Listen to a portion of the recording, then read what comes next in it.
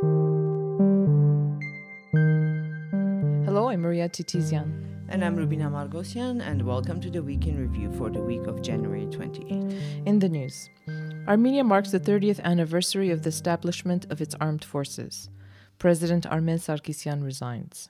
Armenia improves its ranking in Transparency International's newly published annual Corruption Perception Index. Today, Armenia marks the 30th anniversary of the establishment of its armed forces. Prime Minister Nikol Pashinyan issued a statement congratulating the nation. In his statement, he noted that during the last 30 years, the Armenian army has had both glorious days and passed through many challenges, and that now Armenia is pursuing the path of systemic reforms aimed at further developing the armed forces. According to the statement, the Republic of Armenia will have a professional army, improve the army's combat readiness, arsenal, and the military service conditions. Government members, military, and other high-ranking officials visited Yarabulur, the military cemetery, today to pay their respects to the fallen soldiers. It was announced that there will be no public events marking Army Day because of the increasing numbers of COVID-19. On the evening of January 23, the press office of Armenia's president Armen Sarkisyan issued a statement announcing his resignation. Sarkisyan cited the limits that the constitution imposes on the presidency as the main reason for his resignation, saying that his office, quote, does not have the necessary tools to influence the fundamental processes of domestic and foreign policy in these difficult times for the country and the nation.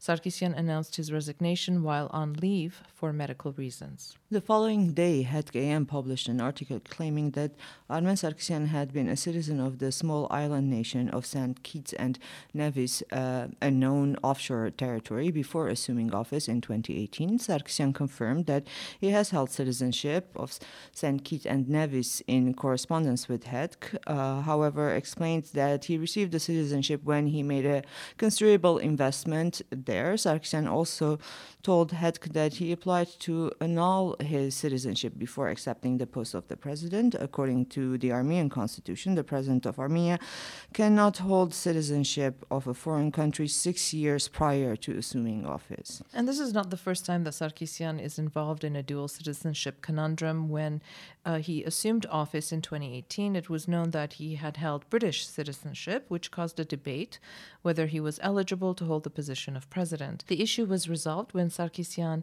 said that he had renounced his British citizenship before he was appointed Armenia's ambassador to the UK in 2013. And there were issues there also, Maria, because the public demanded that the documents be made public. However, it was resolved, the issue, when Pashinyan said, I met with the president, he showed me all the proof that I needed. And in this case, with his other citizenship, if he had renounced it or tried to renounce it before becoming president in 2018, that still doesn't cover the prior 6 years prior part. Right. After HETK published its article, the case was forwarded to the Armenian National Security Service. And now HETK is insisting that if it is established that Sarkisyan assumed office illegally, this could potentially mean that every decision that he has signed in the last 4 years is also illegal. Sarkisyan has 1 week to withdraw his resignation. The 1 week will be this Sunday. If he doesn't, Parliament has to elect a new president no earlier than 25 days and no later than 35 days after Sarkisyan's resignation. None of the parliamentary factions has announced potential nominees yet. A quarter of the parliament has to vote for a candidate to be nominated. The person that gets 3/4 of the vote becomes president. If no one gets 3/4, there will be a vote of 60%. If no one gets 60%, then there is a vote of 50%. Speaker of Parliament, Alen Simonyan, will exercise the powers of the President of the Republic until a new president is elected. Right, it just seems they just keep voting until they get a simple majority. And in other news, yesterday, Turkey's Foreign Minister Mevlut Çavuşoğlu announced that there is a possibility that Armenia will accept Turkey's offer to participate in the Antalya Diplomatic Forum in mid-March and may be represented by Foreign Affairs Minister Ararat Mirzoyan and Special Envoy Ruben Rubinian. During a press conference on January 27, Eduard Ağacanyan announced that at this stage there is no final decision from the Armenian side on participating in the Antalya Forum, because there was a lot of discussion, of course, because people picked it up from the Turkish media, and all of a sudden it became a fact. Also on January 23, Turkey's President Recep Tayyip Erdogan announced that Turkey wants to hold the next 3+3 format meeting in Turkey. And as a reminder, the 3+3 format is a cooperation platform for the three South Caucasus countries and regional neighbors, Russia, Turkey, and Iran, although Georgia has announced that it does not intend to participate. The first meeting in now 3+2 format was held in Moscow on December 10. This week, Turkish media also reported that Turkey wants to hold direct negotiations with Armenia either in Yerevan or Ankara and not in a third country. The first meeting between the Armenian and the Turkish special envoys was held on January 14. The date of the second meeting has yet to be set. This week, Armenia's Foreign Minister Arat Mirzoyan was in Luxembourg for a working visit. While there, he met with the President of the Chamber of Deputies, the Foreign Minister, and the Prime Minister of Luxembourg. Issues pertaining to regional security and stability, Armenia's relations with Azerbaijan and Turkey, as well as Armenia-EU cooperation were discussed during Mirzoyan's meetings with officials. And in regional news, Iran's Minister of Roads and Urban Development, Rostam Ghassami, led a delegation to Azerbaijan visiting the territories that came under Azerbaijani control after the Artsakh War. Ghassami and his team were there to get acquainted with the investment possibilities. Well, Azerbaijan's defense minister also visited Tehran this week, meeting with high-ranking military officials as well as Iran's President Ibrahim Raisi. As a reminder, tensions between Azerbaijan and Iran escalated last October when Iranian officials announced that Azerbaijan was harboring foreign agents.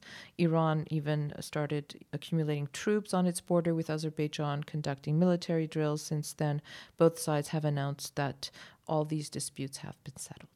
Meanwhile, Azerbaijan resorted to using Armenia's airspace. Right. And this week, Prime Minister Nikol Pashinyan confirmed the board members of the Constitutional Reform Council, members of parliamentary factions, extra-parliamentary parties, as well as civil society representatives have to be included in the council. The council will be chaired by the Minister of Justice, Garen Andreasyan. Within a 2-month period, a professional commission is also to be established, which will be the main body working on the reforms. The Constitutional Reforms Council will guide the work of the professional commission. And parliamentary opposition Armenia Alliance and I Have Honor factions are boycotting the constitutional reforms and have not appointed any representatives. The constitutional reforms will progress without participation of the opposition. And just a side note, there's not a single woman on that council. Yes. So, well, maybe the constitution will be written for men, maybe. And yesterday, the Parliamentary Assembly of the Council of Europe adopted a resolution on the functioning of democratic institutions in Armenia, according to which Armenia has achieved significant democratic progress after the change of political leadership in 2018 and has managed to come out of a political crisis triggered by the 2020 Artsakh War through elections in June of 2021. The report, which was prepared before the resolution was passed, referred to the achievements made and challenges remaining with regard to electoral reform, the balance of institutional power, the political environment, judicial reform, and the media environment, and made a number of concrete recommendations. PACE also called for the settlement of the Nagorno-Karabakh conflict within the OSCE Minsk group and the return of all Armenian POWs. This week, Transparency International also published its annual report on the perception of corruption around the world, in which Armenia has improved its position by 2 points and now ranks 58 out of 180 countries, together with Greece, Jordan, and Namibia. Neighbors Azerbaijan and Georgia ranked 128th and 45th, respectively, while Russia ranked 136th and Turkey 96th. Despite the slight improvement, the report noted that following the 2018 Velvet Revolution, Armenia initially made both significant democratic improvements and positive strides against corruption, climbing 15 points on the CPI over the last decade. However, in 2021, promised anti-corruption and judicial reforms stalled in the wake of the political and economic crisis triggered by the pandemic and renewed conflict in the Nagorno-Karabakh region. In other news, Kristina Grigoryan, who served as Deputy Justice Minister, will replace Armen Tatoyan as Armenia's human rights defender. This will happen on February 24. Ruling Civil Contract Party had announced her candidacy in December, and Parliament elected her on January 24. Grigoryan has held senior positions in the Armenian Ministry of Justice starting from 2015 until 2018 also. Well, relations between the current human rights defender Arman Tatoyan and the ruling party were strained after the Artsakh war, as Tatoyan criticized Armenian troop withdrawals ordered by Pashinyan following the war, as well as accused the ruling party of undermining judicial independence and bullying opposition groups that defeated the ruling party in recent local elections. And last week, Grigoryan stated in Parliament that the office of the human rights defender, quote, must not be perceived as a body alienated from the state and fighting against the state, adding that if elected, she will strive to correct these misconceptions. In truth, it should fight against the state if the state is not fair or is... I would think so, but... Well... Also, on January 26, Deputy Mayor of Yerevan, Gane Melkom Melkomian, announced that she is stepping down from her position, leaving projects unfinished, unfortunately. However, adding that given the current setup at City Hall, her resignation makes sense. On that same day, it was reported that Deputy Mayor Sergei Harutyunyan was also dismissed. Following former Yerevan Mayor Haik Marutyan's impeachment last December, several city council members have also put down their mandates. On January 24, the Armenian government decided to allocate 144 billion Armenian dirhams to the Artsakh government to solve housing issues for people who were displaced after the war, as well as funding the construction of the Badara-Stepanakert water pipeline, which will resolve the water issues of Stepanakert and surrounding areas. And we remember last summer, for days on end, they had issues with water. Yeah. And the search operations for the bodies of soldiers killed during the Artsakh war still continue. 2 more bodies were retrieved this week. During a press conference on January 24, Health Minister Anahit Avanesyan stated that the process of identifying bodies through DNA testing has been concluded and there are no more samples waiting for DNA answers.